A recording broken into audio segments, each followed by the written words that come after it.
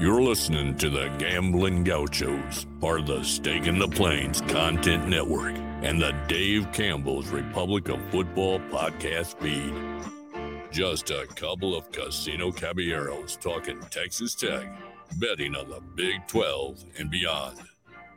Now, here's Kyle Jacobson and Rob Bro, live from the Cardinal Sports Center studio.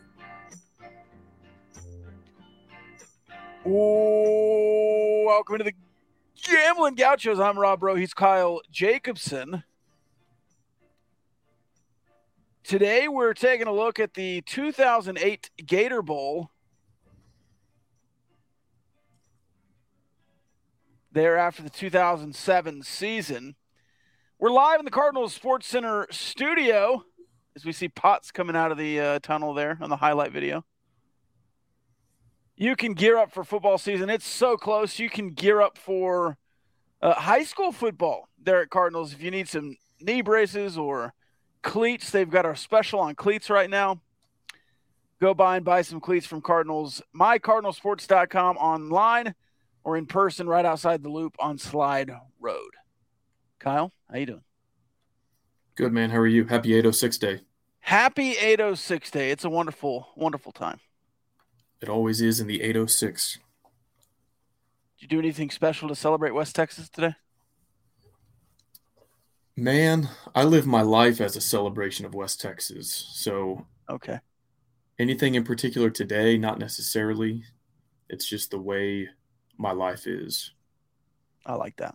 I like that answer. The 2007 Texas Tech Red Raiders finished 8-4. Do you know who's favored in this bowl game today, Kyle? I would guess Virginia because I see that they're ranked in the top 20 and we're not ranked. Is that correct? It looked like the Red Raiders were favored by 5.5. Interesting. Which, according to Wikipedia, which I thought was interesting. I was looking up the game earlier today to rewatch it.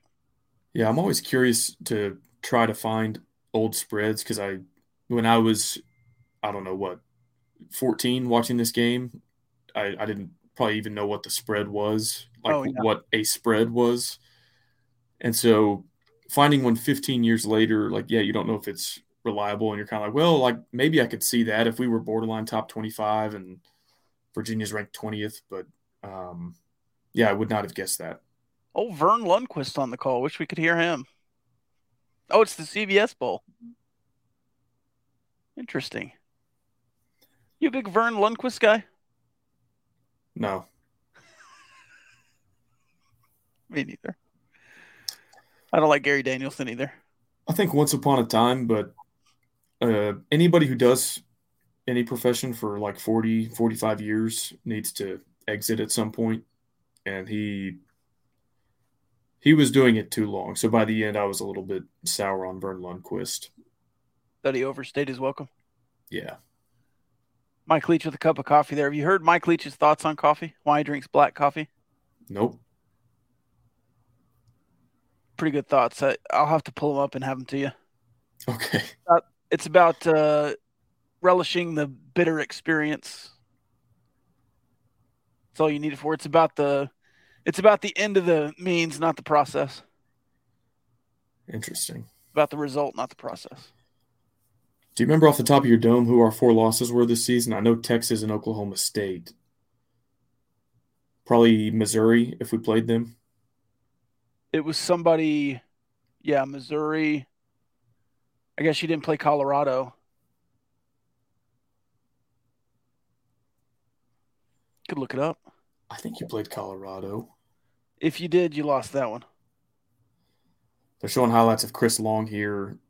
Something I was really into as a teenager was looking at mock drafts. I loved that. And I remember seeing Chris Long in the top 5 of every single mock draft, Howie Long's kid. And they're just showing his highlight reel and that he's unanimous first-team All-American and yada, yada. Thankfully, we have a pretty good offensive line. I don't remember if he got to us much this game or not. But those latter half of the Leach era years, we seemingly always had some dudes on the offensive line. So we'll see if we can handle Chris Long today. Speaking of Howie Long, there he is. Yeah, Oklahoma State, Texas, Missouri and Colorado. Okay. Missouri was ranked 15th that year. It was a ranked matchup. Colorado was a brutal affair in Lubbock, I believe, and I think it was raining. If that game was in Lubbock. Looks like it was. I was there. Was 2007 still Brad Smith at Missouri, or was that Chase Daniel? Chase Daniel, I believe. Yeah, they had some good teams back then in the Big 12 North. Ruger Raider says, I miss the days when the Gauchos weren't afraid to be the toe the line of copyright laws on YouTube. Trying not to get banned here, man. We'd be banned for a week. Why does CBS list us as T-Tech? I just got triggered by that as well. I was about to complain. What is that? It's TTU. I've been seeing a lot of TT on the timeline. Yeah, a lot of the stupid newcomers which, I mean, there's people in the Big 12 that say TT. It's like, sorry, but nobody uses that. Yeah, so you've got Rylan Reed at left tackle, and he was a dude. So hopefully Chris Long lines up across from him most snaps. This is the bones of the team that had such a good season the following year. Yeah, this is freshman Crabtree. So he won the Biletnikoff this year. He's already there. Graham Harrell, this was his second year as a starter. Arguably his best statistically. People forget. Brandon Carter, I think, is at right guard there. He was on the 2008 team. I think that's Hamby, too. It's center. So, yeah, a lot of dudes that were on that 2008 squad.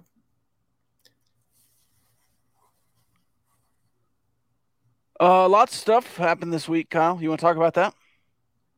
Sure. We did about 5 hours of Twitter spaces on realignment, but a lot of that was talking to fans from the incoming schools, and you and I haven't really had the chance to converse a whole lot on it.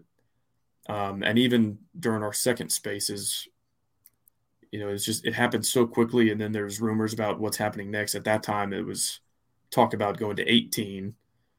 That seems to have settled for now, but it was also the weekend, so who knows if that picks right back up. But as it stands now, you add all 4 of the 4 corners from the Pac-12, which now is basically about to dissolve, at least in any way that resembles its former self. The Pac-4. Yeah. Who knows if there's a Mountain West merger or what happens.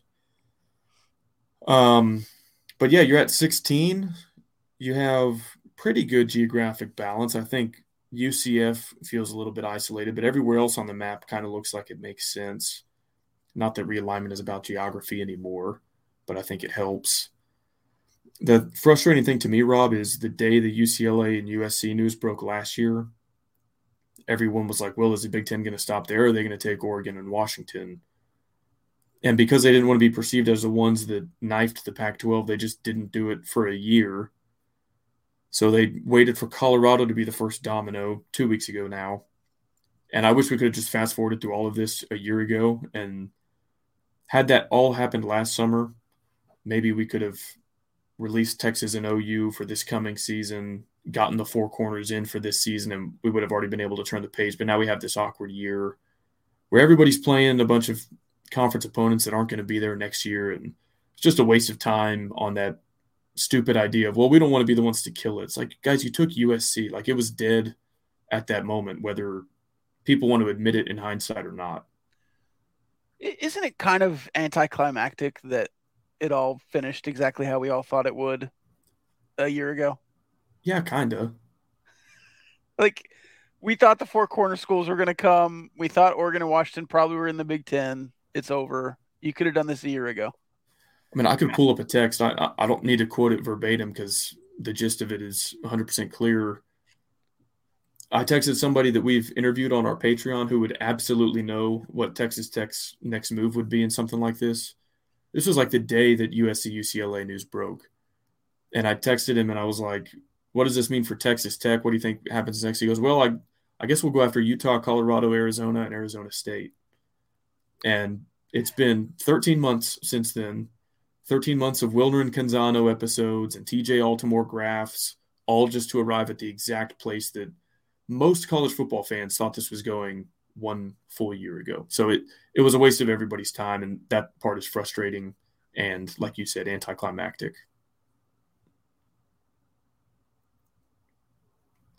It just feels, yeah.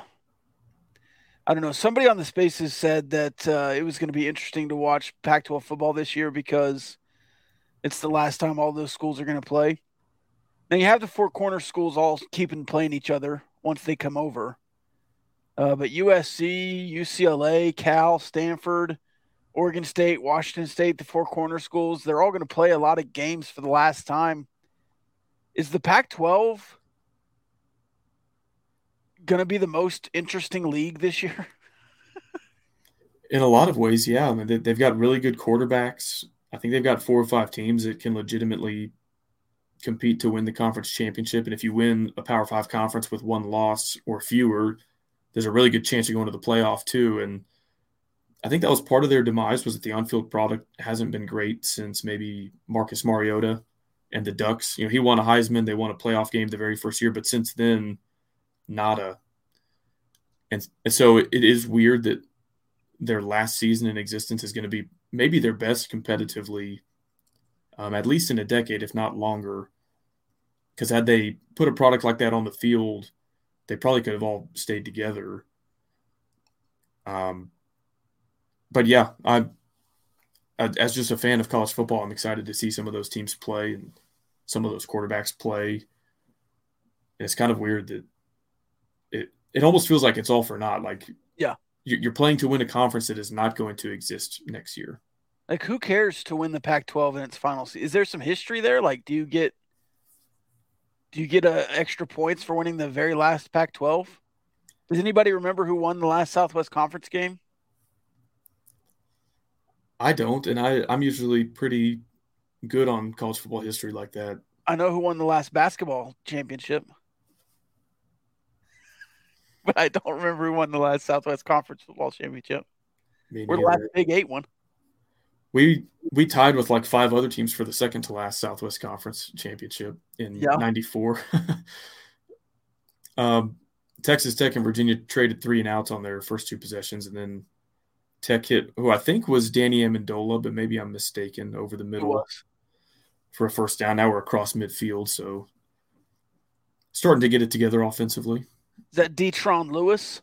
No, that's Edward Britton. Eddie Britt. What was Detron Lewis? Was he 17? 17, yeah.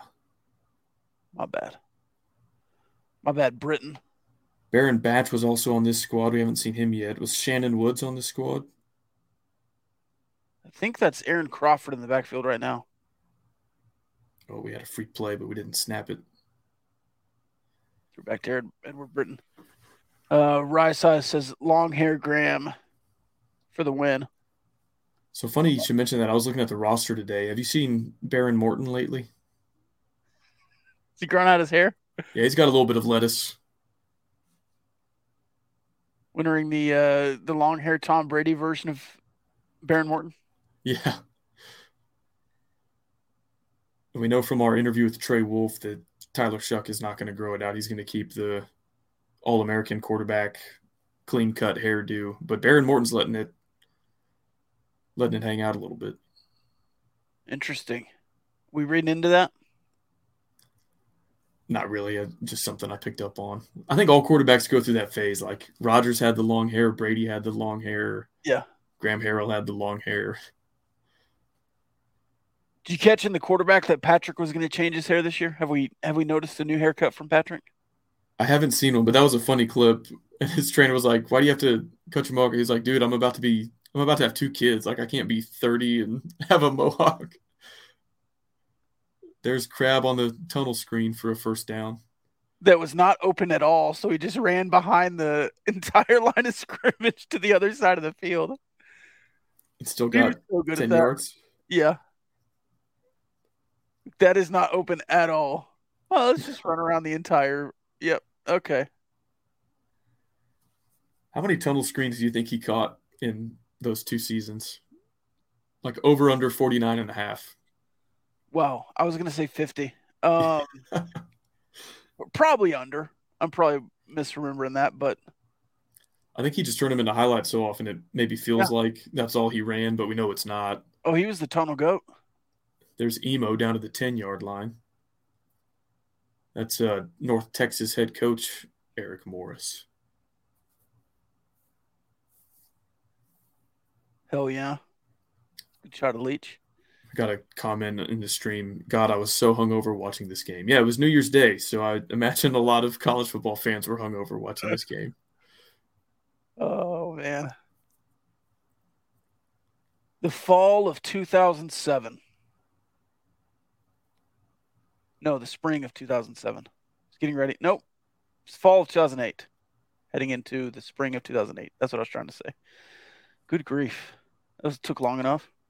Oh, he's number 22 this year. It's Detron Lewis. Speak of the devil. He must have changed jersey numbers because he was 17 at one point, right? At one point, yeah. Okay. Must have been 17 on the 08 team. Yeah, I think that's what it was. Anyways, I was trying to say this was New Year's Eve 2008. New Year's Day 2008. Yes. Good God. It's my I think that's the first time I ever drank. I was 14, so I wasn't quite there. Well, as far as I had tasted something before then, but I wasn't drinking at 14. Look at how wide their defensive end is. It's those splits, man. Yeah. Just looks weird from that end zone cam. He's like 10 yards off the ball. Cowards for what?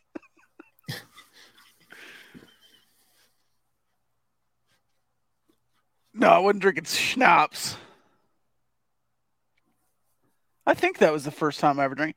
And then I had to show up early to open up the mall kiosk at the campus design store. 7-0 Red Raiders, 9.5 minutes left in the first quarter. It's about to be all Virginia. All Virginia for about 2 quarters. What else do you want to talk about on realignment on the 4 corners and 16 teams and all that? Do you want to go to 18? We talked about at the end of the first day of realignment when Arizona came over that we were both okay with staying at 14. Then all of a sudden you get the 2 extra teams in there and you're at 16, and then immediately start talking about going to 18 because the Big 12 did, or the Big 10 did. I think I'm fine with 16 for several years, I think. Yeah, I am too, for a couple reasons. I think part of the reason I wanted to get some teams out west was for the late night inventory. And you're not in an ideal position because you don't have teams that are just actually in the Pacific time zone. I got a lesson in how time zones work. So Arizona, they don't move time zones. They're always Mountain Time Zone. But since they don't observe daylight savings time, they're on Pacific time while in the Mountain Time Zone. So kind of a semantics debate there on if you're in 4 time zones or not. But the 2 Arizona schools will play in Pacific time through early November every year. So you combine those 2 with now 3 schools in the Mountain Time Zone, BYU, Utah, and Colorado. I think you can piece together some 4th window inventory, which I think would be good for the conference. It certainly beats a Thursday night game. It beats an ESPN Plus game.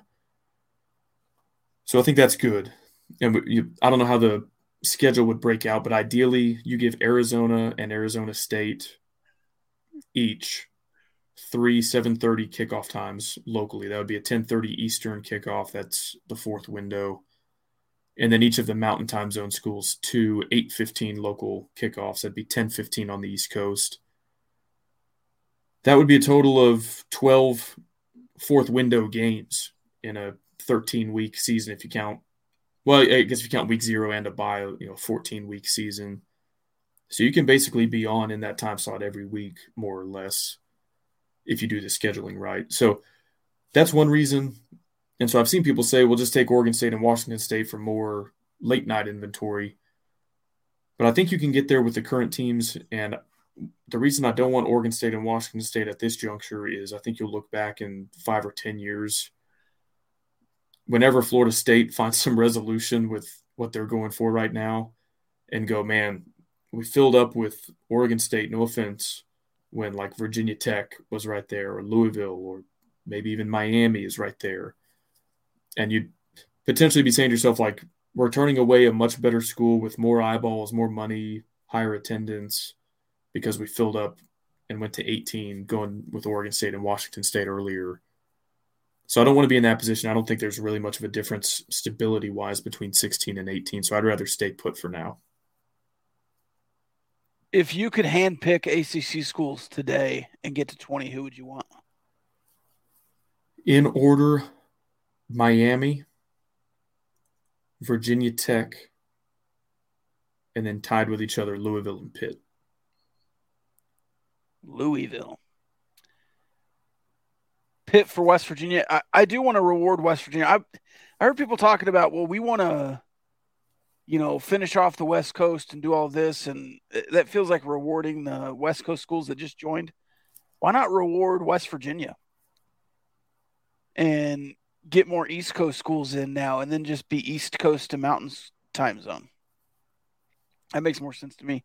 I do want to ask this: why Miami? Because I also love Miami and want Miami in the Big 12. That's been my main target in the ACC, but based on the layout you just gave, Miami doesn't really fit. They don't have great attendance. I guess they do bring eyeballs because they're Miami, but I don't know. I think they're a little bit overrated as far as that goes. A few reasons. One, I think a Power 5 school in Florida, you're not saying no to under any circumstance. That's just such a good footprint for any conference to have. There's a factor, I don't know what you would call this. We need to invent a term for it. But if we're headed toward a Power 2 type model, it becomes a case of like, can we leave this team out? Can we leave Team X out of the equation? Schools like Notre Dame, Ohio State, Texas are never, ever, ever going to not have a seat at the table. And I don't feel as strongly about Miami in that respect, but a school that has, 5 national titles and 2, ESPN 30 for 30 documentaries on 2 separate dynasties, they would immediately, if they joined the Big 12, be the most likely team in the conference to be on that we can't leave them out list. And so I think they give you stability in that respect, that if they're not in the Big 10 or the SEC, they give your conference credibility and say, look, we can't play a playoff system, a championship game that these guys aren't eligible to make. And when they're good, the attendance will be there. The brand power is unlimited at the U. So, yeah, they've stunk lately, and it's one of those programs kind of like Texas. I don't know how somebody can't figure it out because they have resources, they have advantages. They don't have to leave their state to field an elite roster, and yet they haven't won anything significant since, 20 years ago. So that part kind of sucks, but that's why I want Miami, and it's close for UCF. All right, on today's segment, Quiz Kyle. Dale says, I feel like Kyle could name more worldwide time zones than 98% of Americans. Big time zone guy. I probably can. I don't even know what time zone Hawaii is in or what the first time zone east of Eastern is. I know there's universal, I don't know what they call it, universal time clock, UTC. That's what all the other time zones are relative to. I also know that this is weird. This is not the answer anybody was looking for. In North Korea, Kim Jong-un has his own time zone that is 15 minutes off of South Korea, and he does it specifically just to complicate matters between the two countries. And so North Korea is on its own time zone. They're not an hour off from anybody. They're 15 minutes off or 30 minutes so that they're not aligned with anybody else. Of course, North Korea trivia. Virginia scored, by the way. It's 7-7. It is. And now it's 9-7. Graham just got sacked in the end zone, but there is a flag.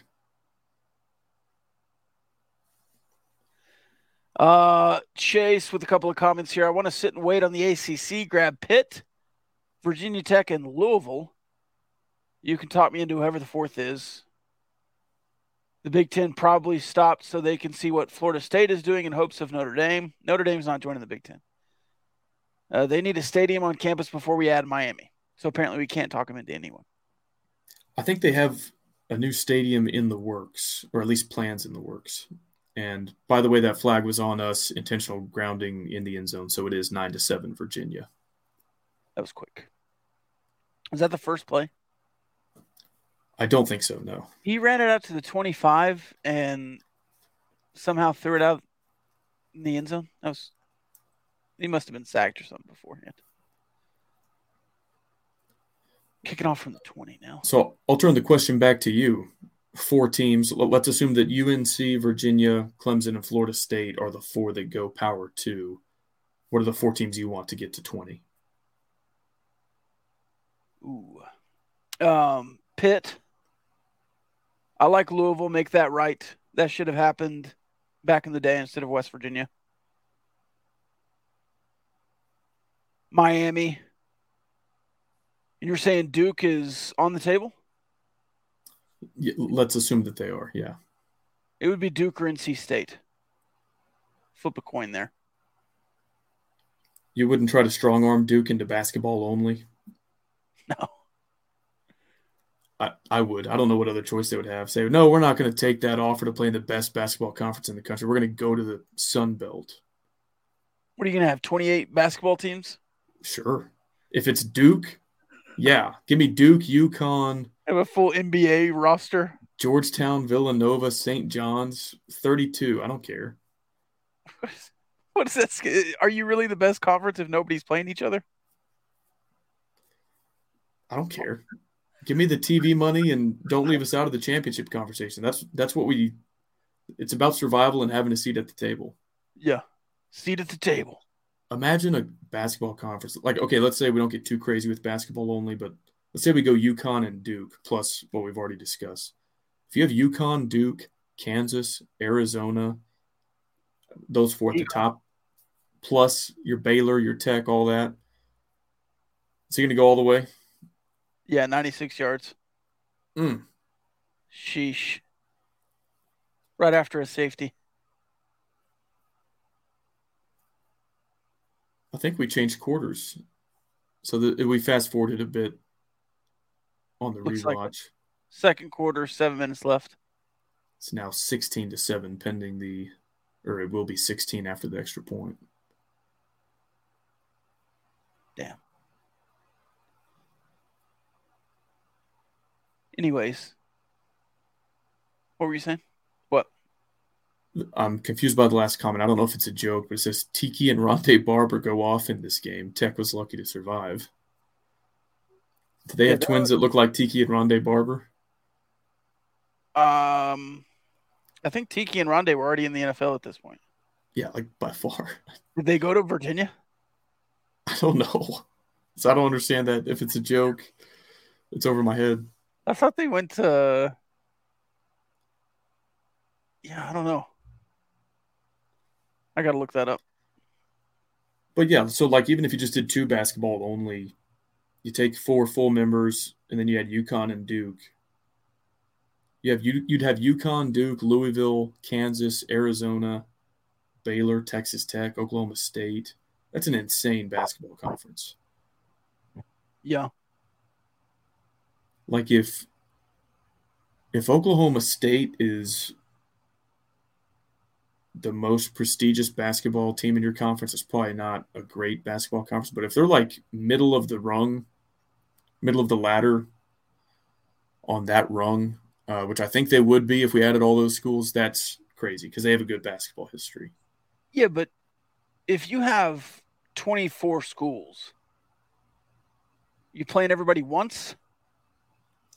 Yeah, you'd have 20 in that scenario. You'd have 20 full members and then 2 basketball only. So, yeah, play a 21-game conference slate or trim it down to 18 to mitigate some travel issues. Like, I don't know. UConn doesn't have to go to Utah to play a basketball game. We want them to play Arizona because that would make some money, I would think. Right. Nobody has to play Utah. Like, you don't have to send UCF to Kansas. Could we kill some basketball programs? Oh, what do you think about the mental health of the student athlete having to travel more? Did you see Eli Drinkowitz's comments? Well, did you see my comments in the Discord on this? Yeah, I'm baiting you a little bit. If I speak, big trouble. I get that mental health is a real thing.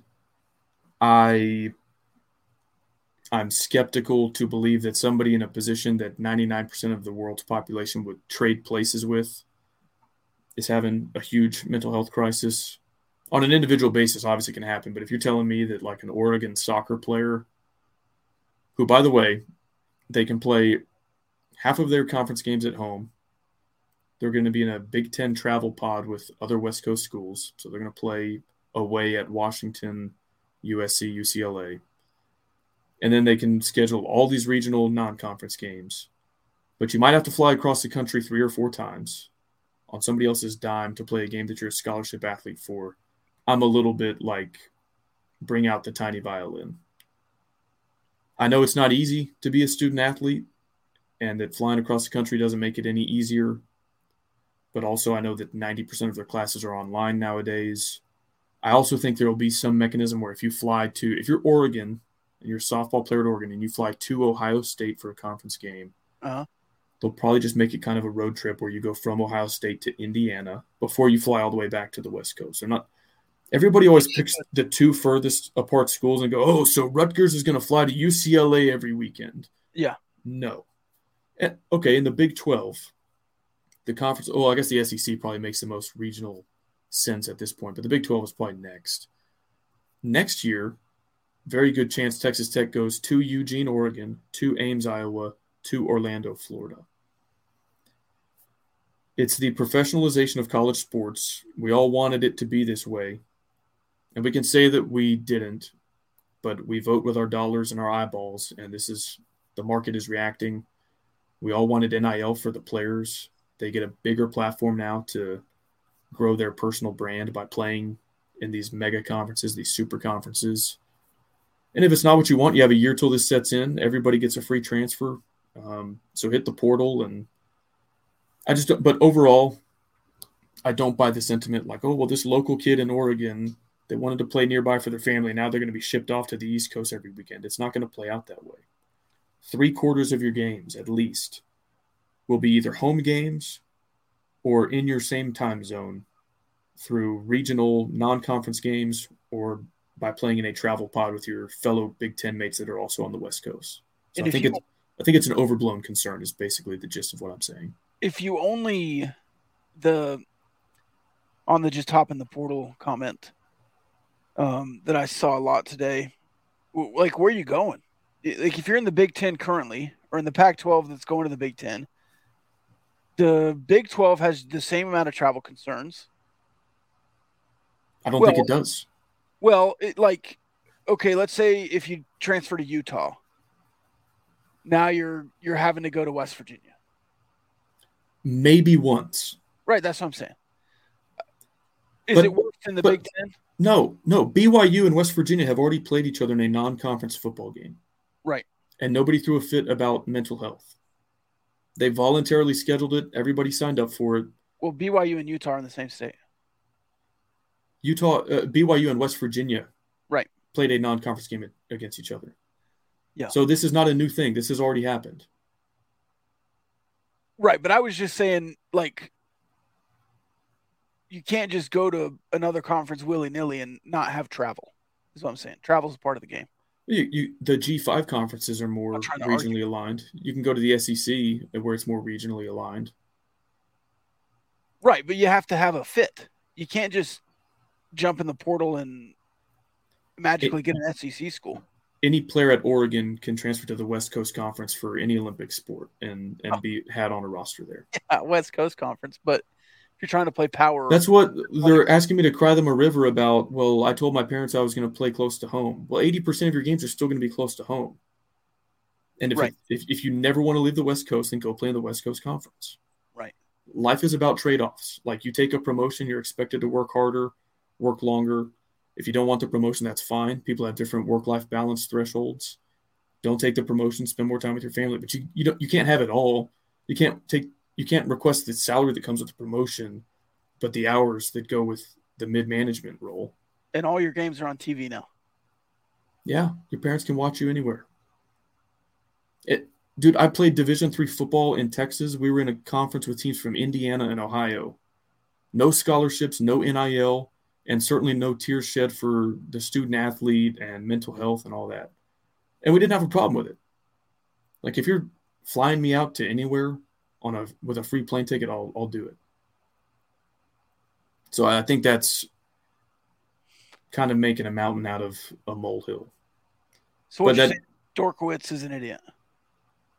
Well, he is, not because of those comments, but he said he did reference something, though, that like lack of rest is apparently a huge indicator for mental health. Yeah. And so I do think that these things should be considered. I don't think that you should just draw a name out of a hat and say, oh, here's what the schedule is going to be like. I'm all for making regional pods that make this where you have one kind of stupid, crazy away game. Like, that seems manageable to people without, okay, UCF is going to go to Provo and then West Virginia is going to go to Provo. Like, if you make the pods in a way that is smart, and for the Olympic sports, if you do away game scheduling in a way that is smart, I don't foresee a bunch of student athletes flying back and forth across the country. I think you can make the logistics work out on this. Should the bus drivers and truck drivers for these teams get raises? I don't know what they make now, but sure. Per mile? The bus drivers aren't driving anymore, but these truck drivers certainly are. The long-haul units carrying equipment across the country. But that's, again, where it makes sense to go Ohio State to Indiana, back to Oregon. Yeah, so like in basketball, and I'm not going to pretend to be an expert on all the Olympic sports. In fact, I'm not an expert on anything. But in basketball in the Big 12, you play every Saturday, and then you play either Monday, Tuesday, or Wednesday. So if you're UCF and you have some stupid trip out to Provo on a Saturday, why not just play in Salt Lake City, which is 45 minutes away on Monday? Like, you just change hotels Sunday. Nobody has to fly back and forth across the country, and you make the flight once. You play 2 games, you fly back, and that's probably the longest flight you have to make all season. Because you only play 9 away games, and so we would imagine most of them, they're going to play West Virginia and Cincinnati would be their 2 close ones. Orlando to Houston is an easy flight. Now, if the schedule makers are stupid and they do have it where UCF goes to Ames one day and then they fly back to Orlando to play a home game, then they fly back to Provo, then back to Orlando, then back to Salt Lake City. Yeah, that's stupid. And we should – but it doesn't have to be that way is all I'm saying. Right. There's a smart way to do the scheduling. In the Lone Star Conference in basketball, they play home. They'll just stay there and play twice in a week. You could also do that in the Big Ten. Yeah, we've also in baseball – I don't know how this would work, but – you know, Texas Tech has hosted, I think it was like Michigan and another team, and like all 3 teams kind of played each other over the course of 4 or 5 days. I don't know if you could do that in conference play at a neutral site, or you just count it as road games for, I don't know how that would work. Like if BYU and UCF both came to Lubbock and all 3 teams played each other over the course of 4 or 5 days, I don't know how that would count for home and away when BYU and UCF play each other. Right. I don't know, just spitballing there.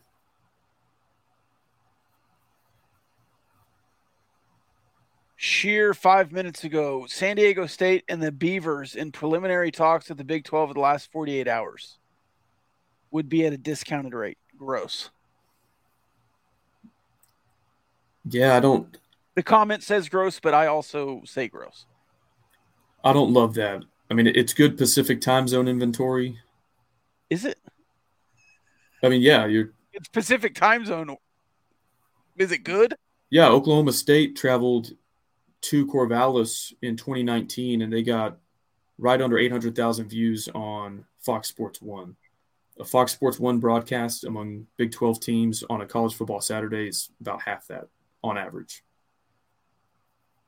So, yeah, I would rather Oklahoma State play in Corvallis in the fourth window and get double the viewers than if they play that game on FS1 or ESPN+. Apparently Dale is Chuck. How many names does this guy have? Virginia is now up 18-7. Right before they have, they're about to kick a field goal. And they make it. So it's 21-7 at the break. Texas Tech had one really efficient drive, march right down the field, but nada besides that. We also didn't mention another safety. Yes. There's 2 safeties in the first half. That's the oddest 21 I've ever seen. A touchdown, a field goal, 2 touchdowns, a field goal, and 2 safeties. Football is so funny, though, how it can correct itself. Because, 21-7 looks like the most normal football score ever. Yeah. This happened when Alabama and LSU rematched each other in the 2011 title game, I think it was. It was all field goals, and then they finally scored a touchdown. So Alabama had 15. It was all field goals, and they scored a touchdown to make it 21, and their kicker missed the extra point. And so rather than a funky-looking score like 22 to whatever, it looked like they scored 3 touchdowns, and they didn't. So anyway, that's funny in football that you can kind of massage some of that by either going for 2 or, I don't know, adding a safety. It just kind of like has a way of evening itself out sometimes. The only thing I like about Oregon State coming to the Big 12 is they just totally screw Washington State in the moron, or the AD feeding a false narrative for 6 months. 12 months. What are your thoughts on the Arizona State AD still not getting in line and talking about never going to Morgantown? Yeah, I will answer that question, but just real quick, San Diego State I probably like better than Oregon State. Interesting. Because it's San Diego, the market. TV yeah, market, I think there's more potential there. Growth potential? Yeah. And I think, like, if you're going to have a presence in Mexico, I think that fits San Diego State better than it fits Oregon State. What did you ask me? Oh, Arizona State. Yeah, like, even if you don't want to be here, you have to kind of fake it till you make it a little bit. Because, like, your athletic department come 2024 is going to have to try to sell season tickets and recruit. And if your president and your AD are so publicly just, like, arms crossed, oh, yeah, I guess we'll go to the Big 12. We tried everything we could to not go here. How do you then go into a recruit's living room and go, hey, you're about to play a great football schedule against some of the best teams in the country? It's just stupid from a business perspective. Yes. You have to act like it. Even if behind closed doors you hate it, that's fine. We all do stuff in life, especially professionally, that we don't necessarily want to do. Surprise onside to start the third quarter, and Texas Tech is on it. I did not remember that part of this game. That's why it's a surprise onside. You never see it coming. Fuller. Saw Daniel Charbonnet there. Shout out to Daniel Charbonnet. Is it fair to say? Oh, that's Cody Fuller. Cody Fuller. Played baseball. God rest his soul. He was older than that, I think. Was he here in 2007? It was close. He was on the Holiday Bowl team. I remember that. So if he was Holiday Bowl as a freshman, he could have been a senior this year. Maybe. But I thought he was – I don't know. I need to brush up on my do we fumble it on the very next play? Fumble it right back. Oh, goodness. I think we just lost it. Yep. Is Chris Long 91? Yeah. Was he bigger in college than he played in the NFL? He looks like it. Good God. Like 50 pounds bigger than the end of his career, maybe. No, I guess we recovered it. They're giving us the ball back. Maybe he was down. What were we talking about before the surprise onside? Arizona State. Act like it. Yeah. We all do stuff professionally that we don't want to do. But if your boss asks you to do something that you don't want, you have to say yes, sir, or yes, ma'am. You don't get to pout about it. Yeah, I honestly thought that was bizarre watching that 15-minute clip or so with both of them taking questions from Arizona State media. And yeah, immediately just trashing a city that is now a conference mate of yours, like, oh, I promise I'm not going to Morgantown. And then offered a chance to clarify today. He doubled down. It was like, I assure you I am not going to Morgantown. Like, what is up with that? Is it because he thinks Morgantown's some small podunk town, or is it just too far away for him? I saw a fan taking up for him that there was context missing and that he didn't want to go somewhere cold. But I bet Morgantown in November is not any colder than the Utah schools or Colorado, right? You didn't want to go somewhere cold? Well, that's like so Pac-12 it hurts. Like, oh my God. We've seen over and over just little examples of why they are the way they are and why that conference failed. And like, oh, well, we don't want to play football in the cold is like perfect. Like, none of your teams are tough enough to go to Pullman in November. Say Ames. Like, say somewhere actually cold. I guess Morgantown is cold too, but he has to go now. And like, somebody has to photograph him on the sidelines during the first Arizona State game in Morgantown. And that'd be beautiful. And he definitely fumbled that. I don't know what that ruling was. Oh, it looked like the side judge was saying forward progress.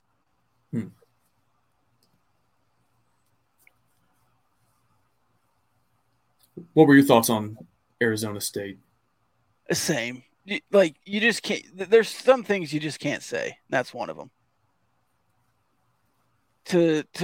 Like, if I was a new AD in a new conference, I would be saying, man, I can't wait to get into these college towns and go around. It's a different feel than what we had in the Pac-12, but I'm looking forward to it. It's certainly not exactly what I'm used to, but that's what's happening. Like, I can't do anything about it. This is our lot in life. And I'll say, man, for all the talk about Utah over the last year, there's Chris Long. Harold got away and threw it away, but almost got to him there. For all the talk about Utah, that wasn't Chris Long, different dude. Misread the jersey number. I think Arizona State is what people think Utah fans are, because like Utah had the pig bus guy, and he was really noisy and derogatory. But 9 out of 10 Utah fans that we talked to in those 2 Twitter spaces, which we recorded, you can find them on our Twitter profile if you want to go back and listen. They were all like, no, we're excited. We think we're a good fit in the Big 12. We're excited to see passionate fan bases, full stadiums. We didn't have that in the Pac-12. And so, like, yeah, they have some annoying fans on Twitter that are braggadocious and think they're going to walk in here and run the conference. But honestly, Arizona State's administration, I think, was the ones dragging their feet more than Utah's. There was even reports that Utah was like right behind Arizona in applying for membership.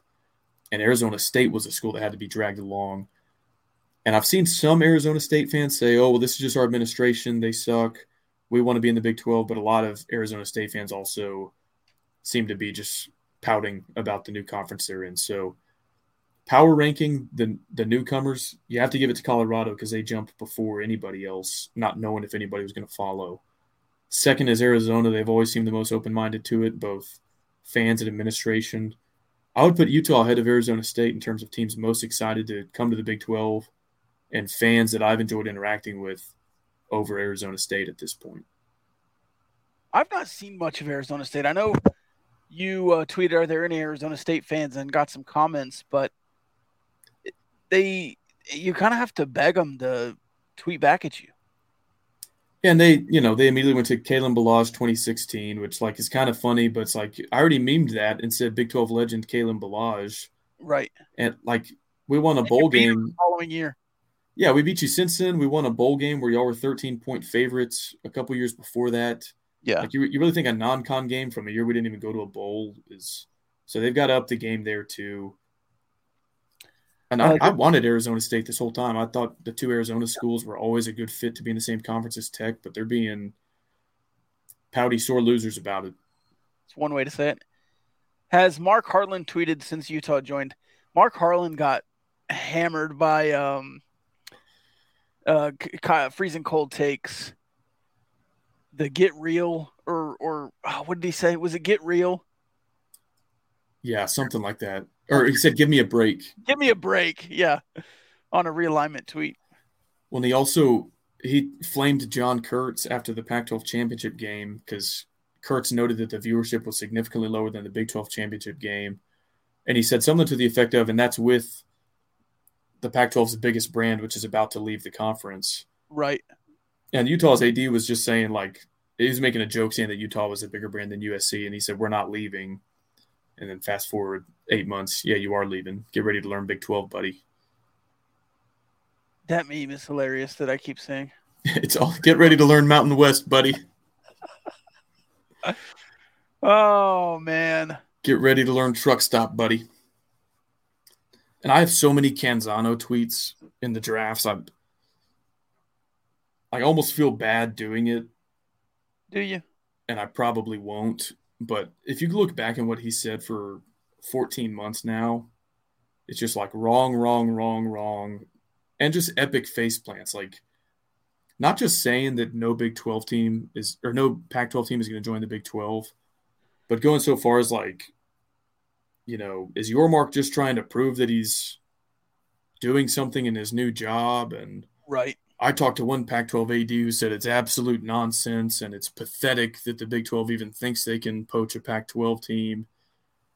It's like, it's one thing to say like, you know, hey, I think Texas Tech is going to win the game next weekend. It's another to be like, oh, we don't even belong on the same field as them. We're going to beat them by 50.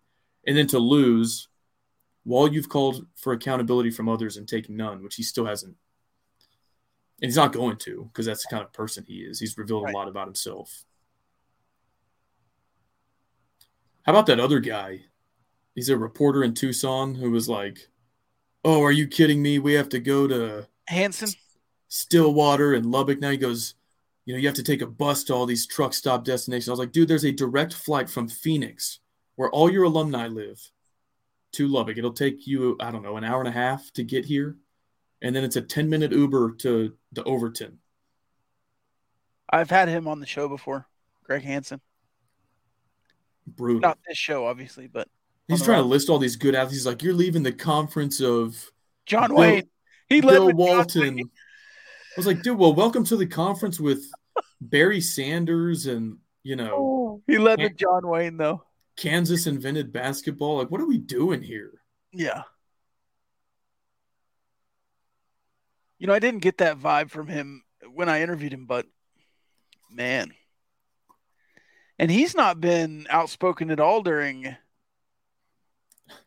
realignment.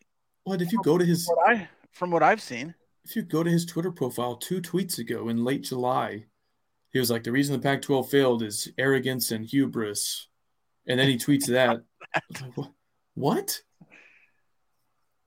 Touchdown Danny Amendola in the corner of the end zone to make it 21-14 in the third quarter. So the surprise onside kick does net some points for the Red Raiders. 10 minutes left in the third quarter.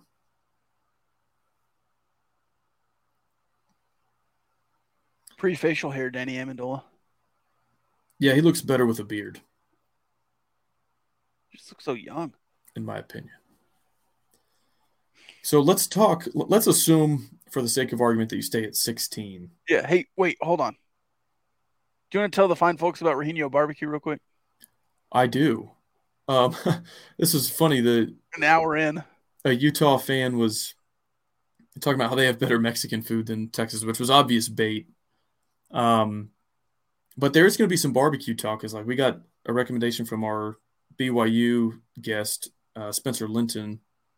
Of course, the pig bus guy. He cooks up a whole pig every tailgate. We might have to take our new coming friends to Rehinio Barbecue when they visit Lubbock, or ship some out there. It is the best barbecue in West Texas, the best barbecue in the Big 12. I'll even go as far as to say that. Now open 7 days a week at Rehinio Market. And is it 5 days a week at the actual location?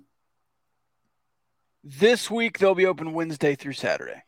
Okay, sweet. Saw that today. Hit them up in Olton. If you're making plans to come to Lubbock for a home game, Put that on your list of to-do while you're in West Texas. Can't miss. It's all good. RahinoBBQ.com. Order ahead to make sure your food is there when you arrive.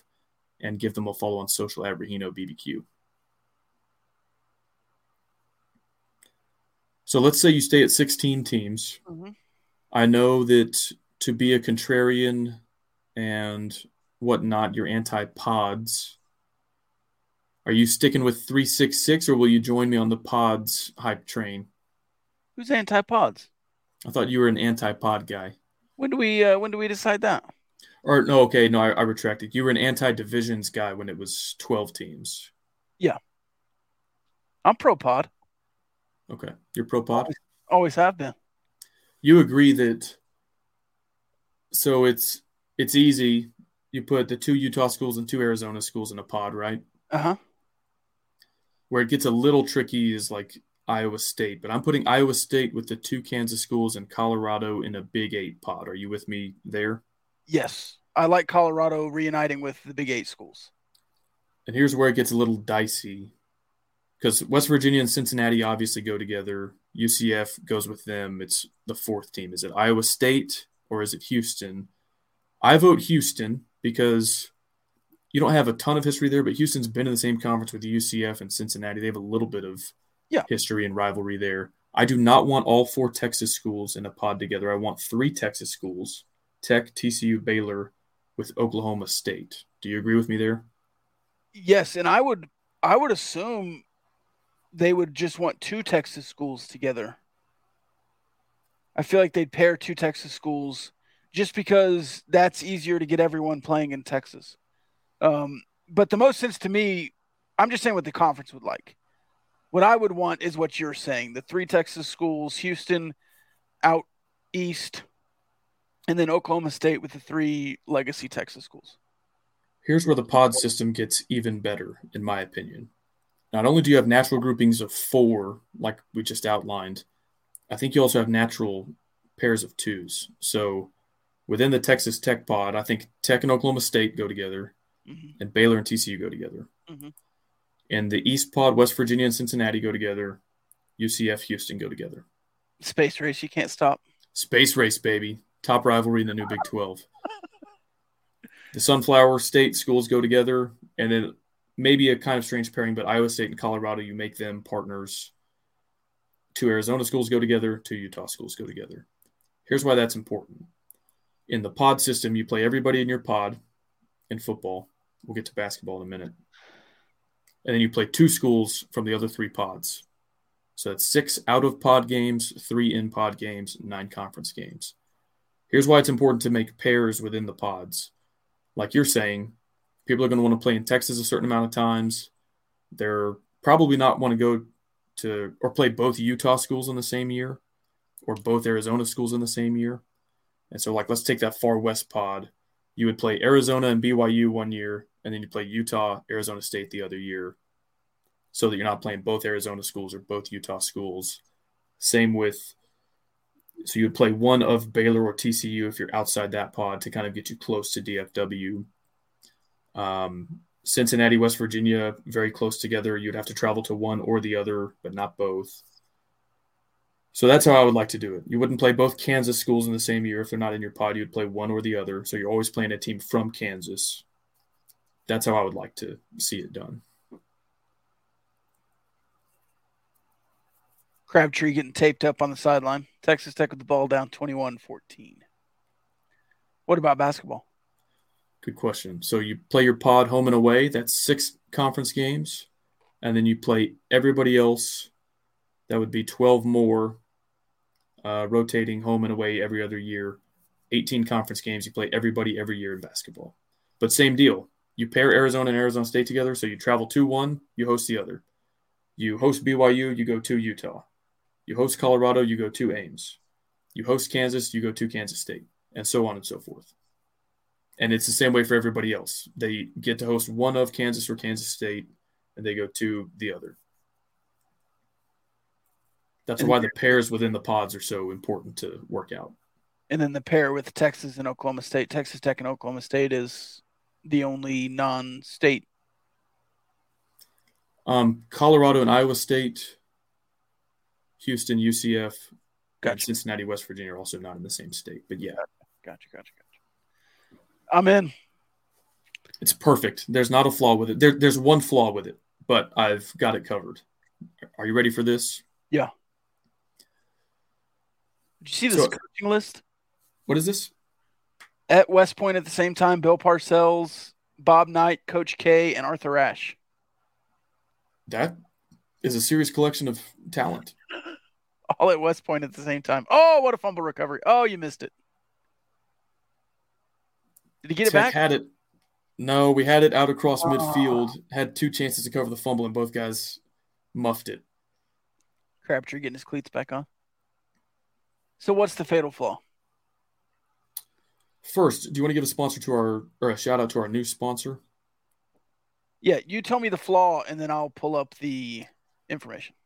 Good call. So the flaw is that, in my opinion, your 3 primary rivals in the new Big 12 are Oklahoma State, TCU, Baylor. They would be in your pod. You play them every year in football. You play home and home every year in basketball. I would consider Arizona and Houston as your secondary rivals. Houston from the Southwest Conference days, it's in state. Arizona from the Border Conference days. I don't want to manufacture more than there already is with Houston, and so I'm fine not playing them every year in football, but I still want to play Arizona every year in football.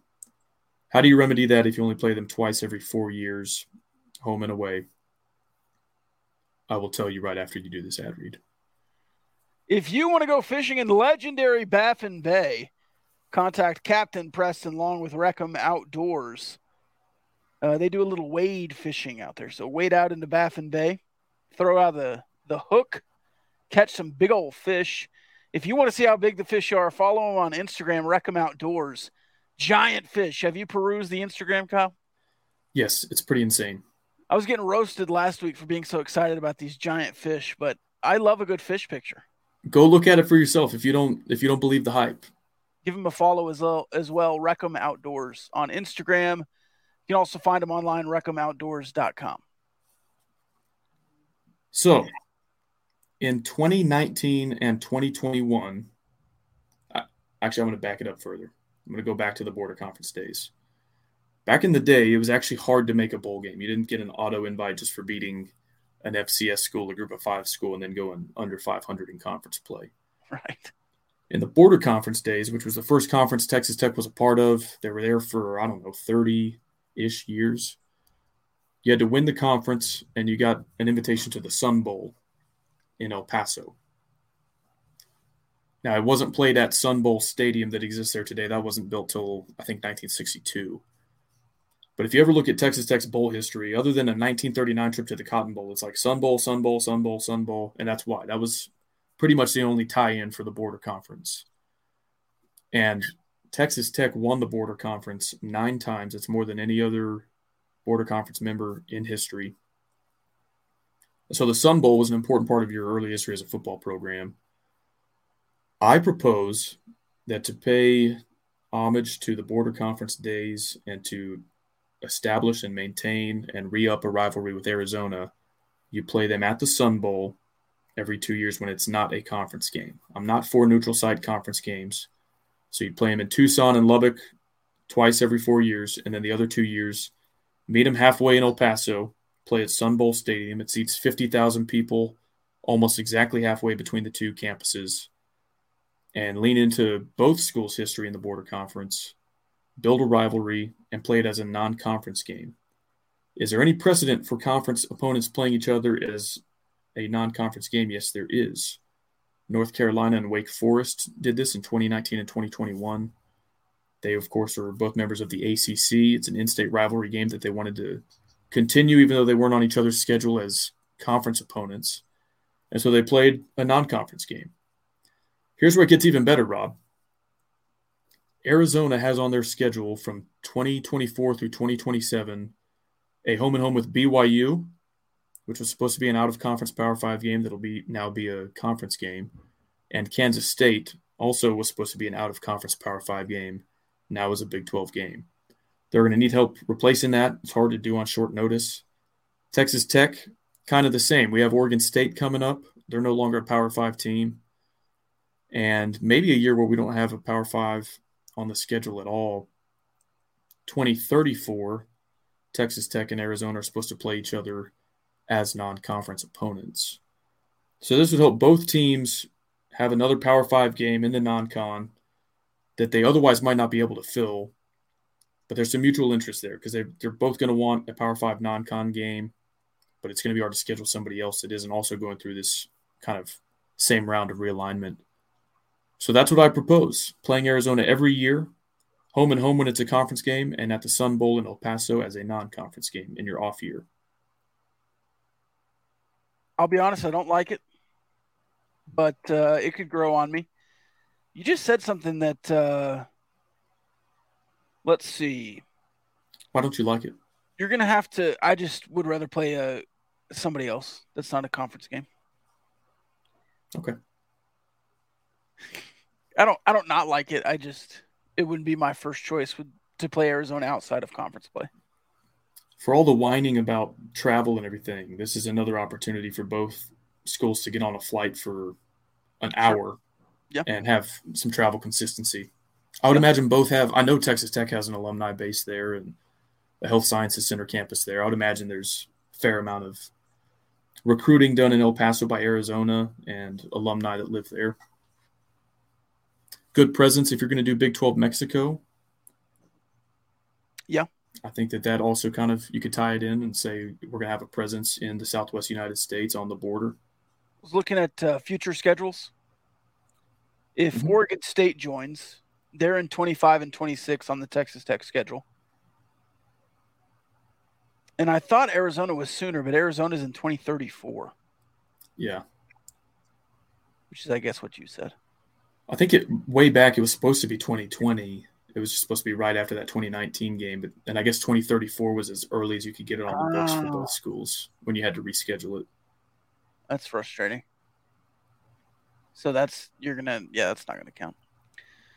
All right, you ready for Yeah, did you tell me you said that I said something? Did you finish that thought? That's what I was looking at.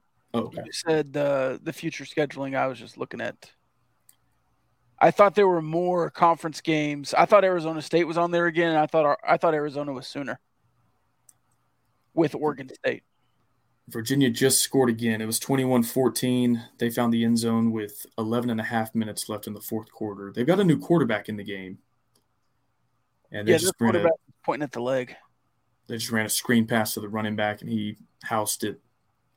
So it's about to be 28-14 after the extra point with 11 and a half minutes left.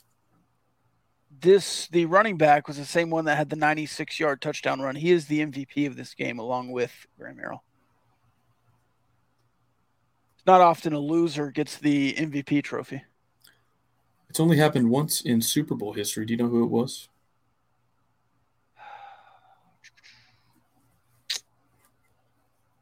That's a good question. Should I? Maybe. What team was it? I think the Dallas Cowboys. Oh. I have no idea. Was it Roger Staubach?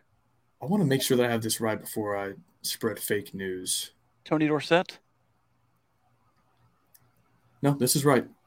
He's a Big 12 legend, Chuck Howley from West Virginia. Huh. He was Super Bowl champion, Super Bowl VI. His team won, the Cowboys. But Super Bowl V, he was named MVP despite being on the losing team. And to this day, 50-plus Super Bowls later, he's the only guy to have ever done that. Eric Morris talking major trash on the sideline there. We love it. Oh, man. Yeah, and Chuck Howley, we didn't talk about this yet, but we need to. Chuck Howley is in the Hall of Fame class this year with Zach Thomas. And DeMarcus Ware. Yeah, DeMarcus Ware didn't go to Texas Tech, so. Well, neither did Chuck Howley. He's a Big 12 legend. Big 12 legend, Chuck Howley. He was on. Yeah, Zach Thomas, did you like his speech? I loved it. I thought, it fit him and his story really well. I guess I should have known this because I couldn't have named anyone else, but I saw that he's the first Texas Tech player to make it to the Hall of Fame. Yeah. Which I hadn't seen it mentioned that way, but again, thinking back, I was like, well, I would know if somebody else from Tech was in the Hall of Fame. So that's really cool. The fact that he's from Pampa, and Mahomes was a top 10 pick, and he's going to be in the Hall of Fame. He could retire today and be in the Hall of Fame. Yeah.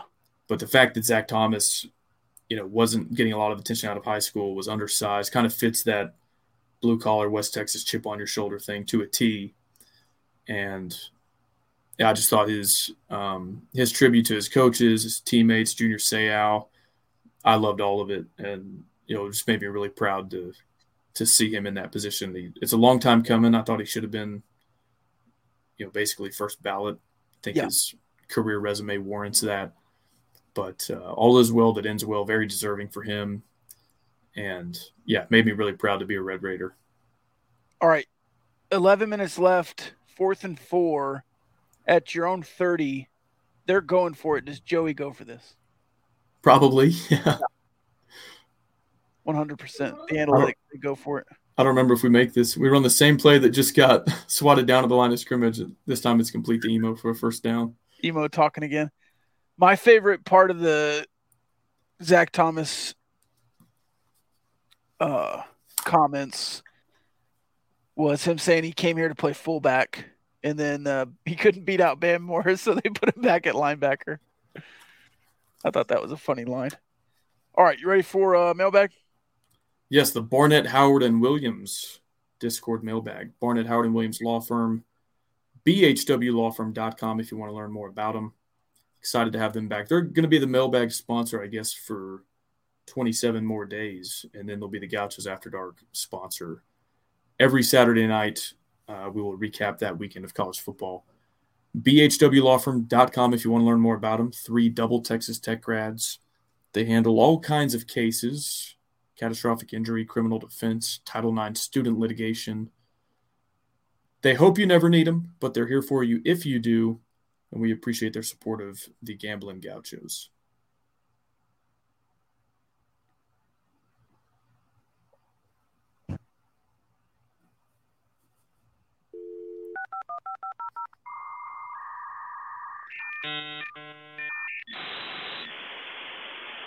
You've got mail. Mail time. Mail time. Mail time. The mail's here. Come on. I found these in my mailbag. Well, it's time to reach into the old mailbag here. Enjoy reading the fan mail. Don't read it all at once. Any mail for me? You don't have a Tic Tac, do you? Did I get any mail? No. Why not, honey? Question for Rob. Who has been your favorite mailbag fill-in host? Well, we've only had one, so I'll go with Chuck. Question for Rob. Should Kyle ever come back? He's already back. Never left. Well, there's another question for you. What was your medical emergency? I might have accidentally said you had a medical emergency to miss last week.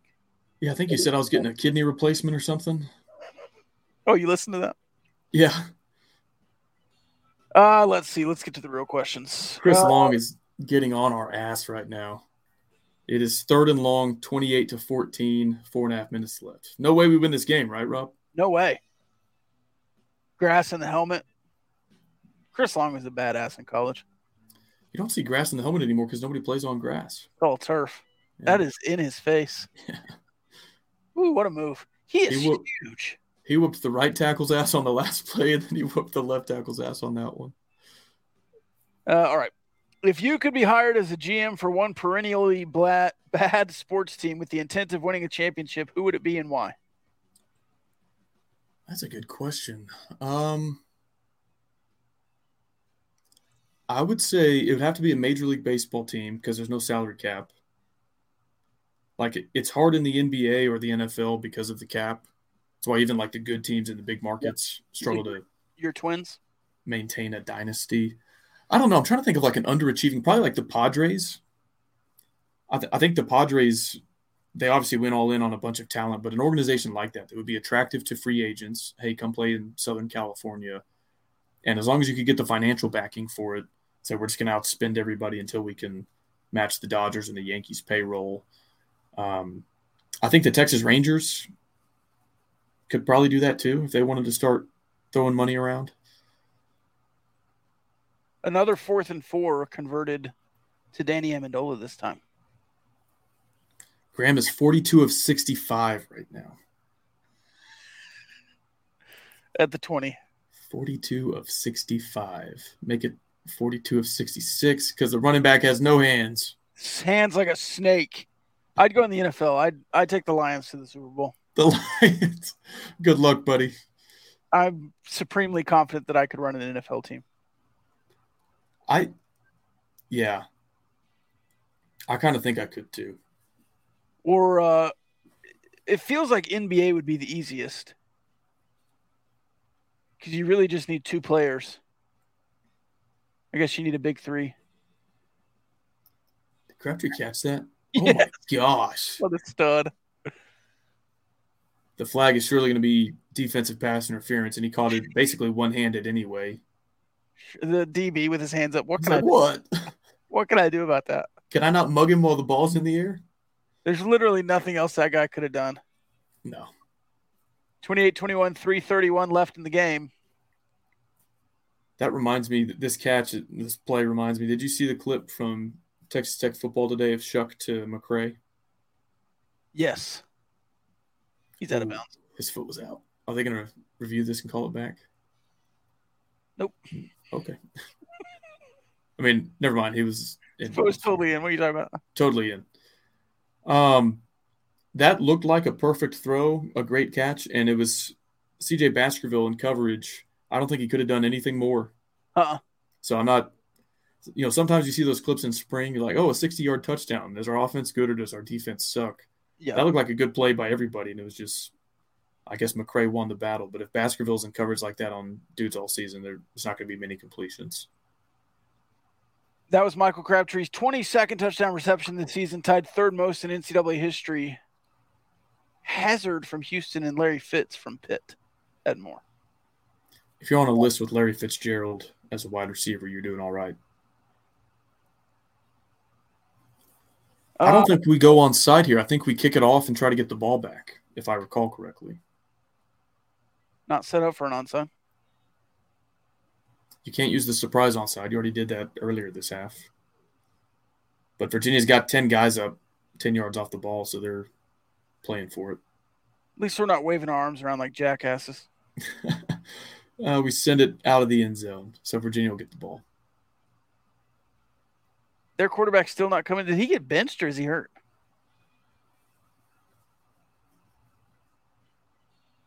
Not familiar enough with their roster that year.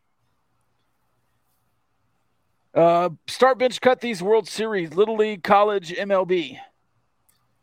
Start college, bench MLB, cut Little League World Series. Same. Start, bench, cut these concert venues. Start, bench, process, cut. A club, a theater, an amphitheater, or an arena.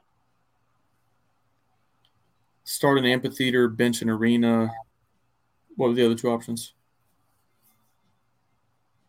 Is that an interception? Fumble? Colby Whitlock, we're at the 4. 28-21, 3:15 left. Texas Tech takes over at the 4-yard line. Club, theater, amphitheater, arena. I guess I'll process theater, cut, club. See, I would start amphitheater. I like that. Bench club. I like the close-knit feel.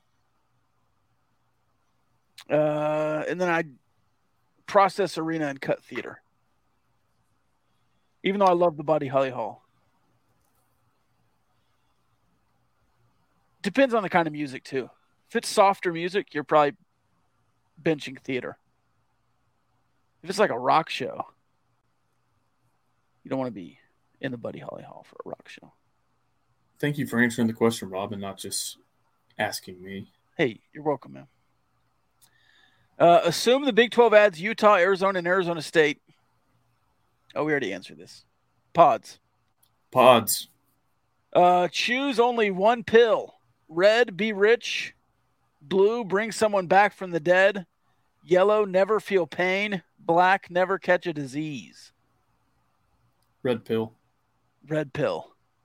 We just scored on the first play of that possession, so now it's 27-28 with the extra point coming, 3:10 left. Define rich.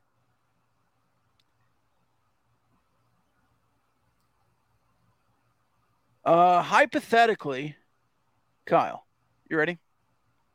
I'm not going to answer this one because I already answered it.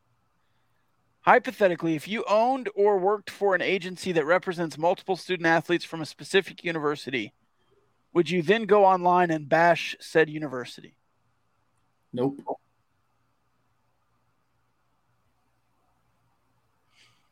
you want to expand or?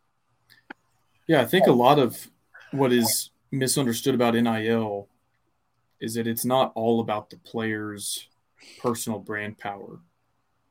Like any individual's personal brand power is elevated by playing at Ohio State or so. Like, here's a good example. Take these guys that were playing at Jackson State for Dion.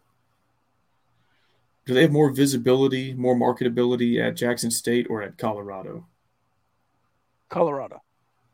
And even more so if Dion went to Notre Dame and they went from Jackson State to Notre Dame, same deal, but even more so. So, yeah, you can be a good player and get NIL deals, but you also need a platform in order to do that. And playing at a Power 5 school is certainly a quality platform for many individuals to do that. So even if, like, let's say you represent a player who plays basketball, but not football or vice versa, you don't want to trash to the school because the school encompasses both the football team and the basketball team, and you're damaging the perception of the school that, I don't want to say employs these student athletes, but basically at this point employs these student athletes. So it's unwise, even if it's not your player at your agency or they don't play the same sport as the players you represent at that school. It's unwise to tarnish the school at all because that hurts everybody on the football team, basketball team, and baseball team. It's also just an unprofessional look. If I'm a parent of a high school student that has NIL opportunities, I'm probably not looking at your agency after seeing stuff like that. And if I'm the school, certainly I don't want you around my locker room, around my players. And so don't think it's a good business idea either. Certainly not a good business idea. But that was just a hypothetical, right? Yeah, hypothetically. Now that the Big 12 has added Utah and Arizona State to go along with Arizona and Colorado, what is the best course of action for the 4 remaining Pac-12 schools? Should they keep the conference intact and add more schools?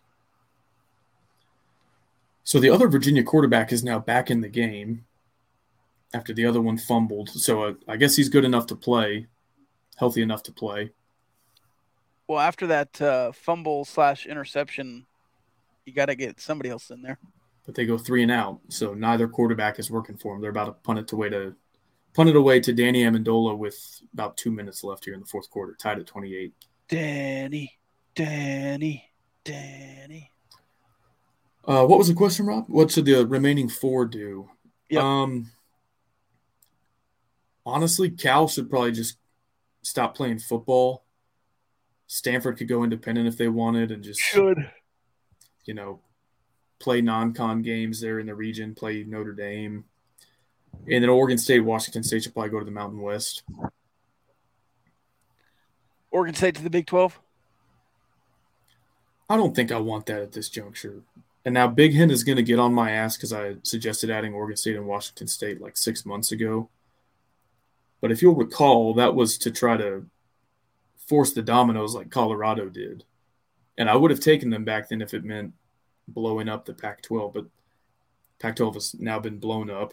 And in hindsight, the better course of action was patience. But now that you're at 16 with 4 additions that are better than Oregon State, I wouldn't go back to them now. 30 it's kind of like, 30-yard punt. Sorry. I'll take this girl to the prom if it's the day before and I have no other options. But like a month out, if I get a different date to the prom, then I don't need to ask this other girl out to the prom. Did we just fumble it again? They tried. 90 seconds left, and we're about to be faced with, 3rd and 1? 3rd and 1. Just a botched handoff. And Chris Long was right there again. Let's see. Is Leach throwing it or running it on 3rd and 1 here? Running it. Well, you're a savant. The handoff is already happening for those just listening. Do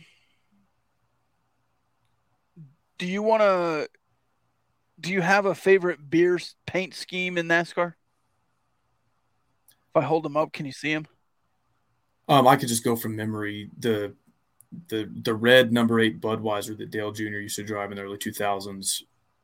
It's probably not the best paint scheme, but it's the one I like most because of the nostalgia, and he was my favorite driver. King of beer.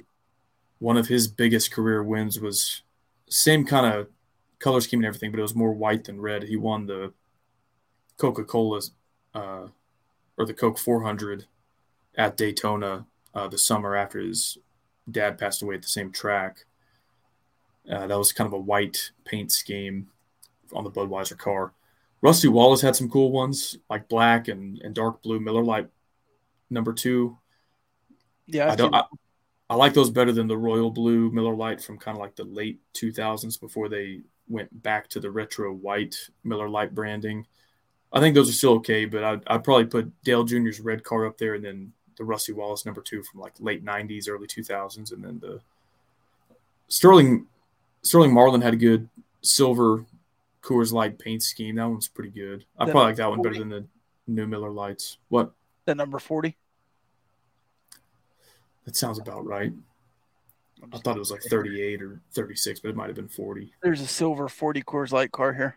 Yeah, that's probably the one. There's a 12 Miller Genuine Draft High Life. That looks like from the 80s, though. That would have been, I think that was Darrell Waltrip, but I could be wrong. I wouldn't swear 12. to it. I don't remember. Alex Trelica lining up for a game-winning field goal here. 7 seconds left at the 20-yard line, 40-yard attempt. Look at that chin strap. That's what we had in high school. You don't see that anymore. Snap, hold. Good. It's good. The dog pile commences. But there's 2 seconds left.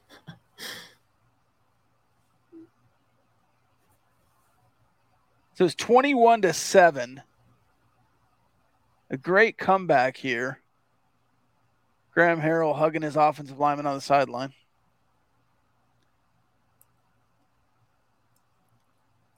It was just 21-7, right? Because the Amendola touchdown made it 21-14. Yeah. What'd I say? I thought you said 28-7, but I thought I said 21. I've seen the still image of that photo where he's like falling back with his arms up. Yeah. I think that was our 30-day still kickoff picture. Yeah, so this was 1 year after the Insight Bowl comeback. So this 14 points in the last 7.5 minutes is nothing compared to that. But 2 years in a row, you kind of pull a rabbit out of your hat. All right. Let's get this mailbag on. This is from Johnny Canzano. If you were in charge of determining the divisions for the new Pac-4, would you go north-south with Washington State, Oregon State, and Stanford Cal, or would you get more creative? I would get more creative and go maybe public versus private. So you'd have a pot of 3 public schools versus Stanford, and they public versus private. Who fumbled the ball harder, George Kliavkov or the lady at Bud Light? Who's the lady at Bud Light? The marketing lady. Oh, their sales are really bad. I've been reading a lot about that. But Kliavkov has killed the conference. Yeah. So Bud Light or Anheuser-Busch made up for it because they have so many other beer brands. Yeah. So basically, people quit buying Bud Light, but they still have like their same global share from selling Michelob and Modelo and all that. So they actually, they killed the Bud Light brand, but their other beers doing just fine. So I'll say Kliavkov. Same. Who's the most glaring omission from the Pro Football Hall of Fame? Zach Thomas was one of them. I'd have to look at who's eligible now. E.J. Holub. I think he deserves some consideration for sure.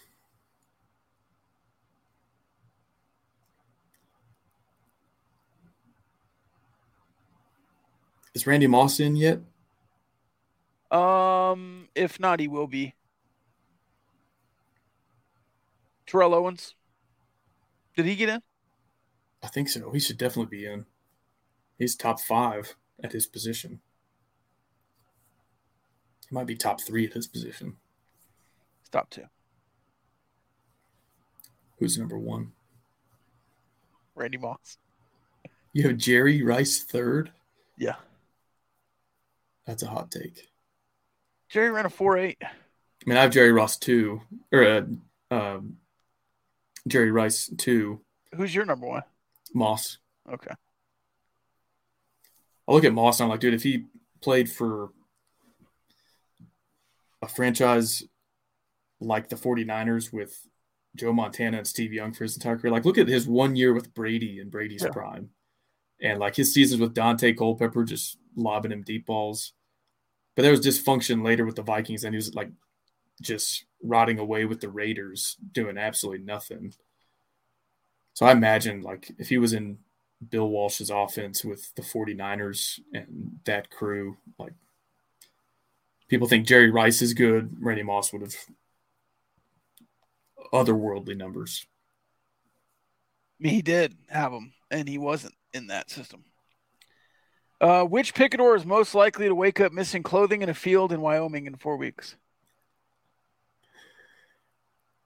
Oh, man.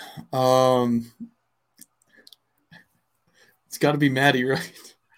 Based on the Texas Bowl. Missing clothing. Yeah. Oh, yeah. Based on the Texas Bowl, we'll go Maddie.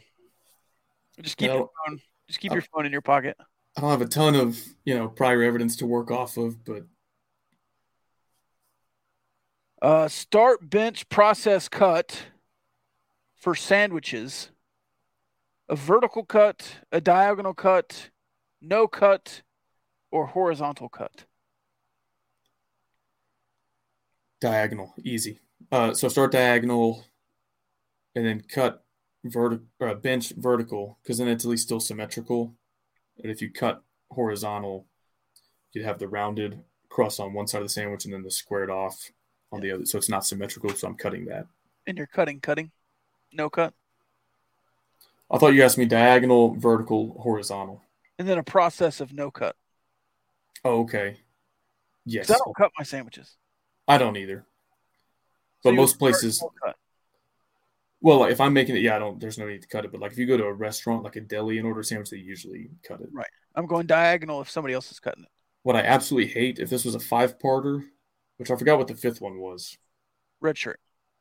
Yeah, so it'd be start, bench, red shirt. Red shirt would be the horizontal cut. Process would be, anyway. The one I would fire into the sun is when delis cut it in quadrants and you get this little bitty, I hate that. Yeah. Like that's not enough for me to grip the sandwich and like then the toppings start falling out. It's horrible. You have to force it into one bite. Yeah, it's like taller than, that's not a good way to cut a sandwich. Let's see. I don't understand this question. I'm skipping it. Which picador is most likely to look like Tim Anderson in a brawl? That's the dude that got knocked out? Yeah. Man. On an ugly punch. A straight arm right hook that was just flailed. Yeah, he must have just got him in like the exact right spot. Yeah. I'll say Big Hen after doing an Oklahoma drill with Chase. Big Hen's getting knocked out? Yeah. He's going to start a fight with Chase after he gets his ass whipped in the... Is that what you're saying? No, during the Oklahoma drill. During the Oklahoma drill. Yes, Chase will knock him out. Start bench cut, Tony Altimore, George Kliavkov and Johnny Canzano. I'm starting George Kliavkov by a mile, and here's why. He was getting paid millions to try to spin this, and so I can almost even respect it. Benching Canzano, because he at least never just completely defiled himself by using terms like 12 anon. But he's terrible, don't get me wrong. But Altimore's in a league of his own, so I'll cut Altimore. Agreed. Chase says Big Hen is getting armbarred and Little Hen has to watch. Oh, man. All right. We are the, what was it? The Meineke Car Care Bowl. What did we just watch? The Gator Bowl? Goodyear Classic? The Goodyear Classic Gator Bowl? Whatever it was. Do we have anything on the Big 12 hotline? Any texts we want to read? I don't think we got anything new. We're going to have to, if John Wilner starts covering the Big 12 and he has the Big 12 hotline, we've got that trademarked. And so we'll call Barnett, Howard, and Williams if we have to, if he tries to launch the Big 12 hotline. Yeah, nothing new. Altimore is going on Shear's podcast next week, according to the comments. I'm excited for that. So I've been DMing with an Arizona guy. I think we're going to go on his podcast. And he swears to me that Altimore is a really nice guy and that he has this whole Twitter persona that isn't him at all. And that I don't buy it. And honestly, I don't care if it's all an act, you still disparaged a lot of people. Yeah. You were demanding apologies from people that you should be apologizing to. So it's even if he's not that way, I'm a big believer in if you screwed up in a certain forum, you have to make right in the same forum. So if I say something in private that wasn't supposed to get out about you, I'm going to apologize in private. If I'm blasting you on Twitter, then I owe you an apology on Twitter, in the same public forum.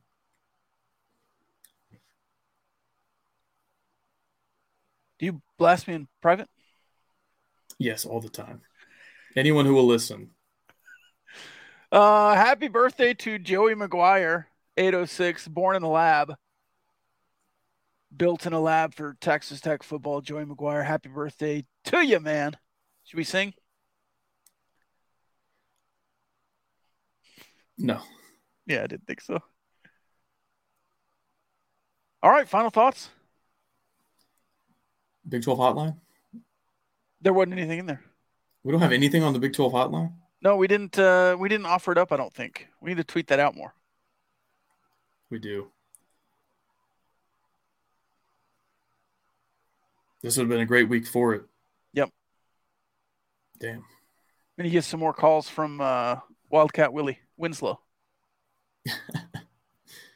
Whatever his name was. We need to clip that and put it out. I'll do that tonight.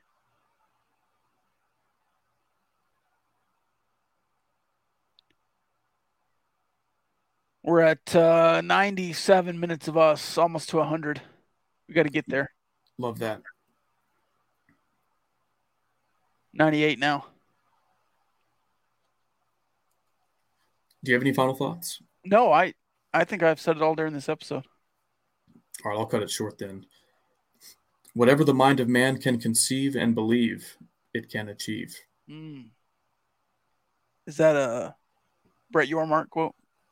No, that's another Norwegian proverb. Actually, no, I have a better final thought. That actually reminds me.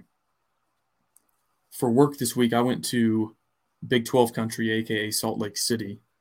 Kind of an interesting place to be as all this was going on, by the way, because I was I'm passing Ute logos and restaurant windows and all this. Salt Lake City, very scenic. It's the city is flat, but right behind the city is a huge mountain range. It's on all sides. So it was awesome. At the Salt Lake City airport, I saw BYU, Utah, Arizona. Saw Texas Tech polo in a bar in Salt Lake City. Talk to him? No, I was going to, and he was gone a minute after I saw him. So anyway, but I really enjoyed the people there. Specifically, I went to the Mormon Temple Square that they have in Salt Lake City. It was a 5-minute walk from our hotel. And I don't think you can actually go into the temple itself unless you're a member of the LDS church, which I'm not. But they have something called an assembly hall, and they had another building. It looked like a church, but I guess it wasn't like the official temple. And anyone is welcome to come in. It's open to the public. They played really beautiful music for us. The architecture is absolutely beautiful. And then also on the temple square, they have a library where it's also open to the public for free. You can search.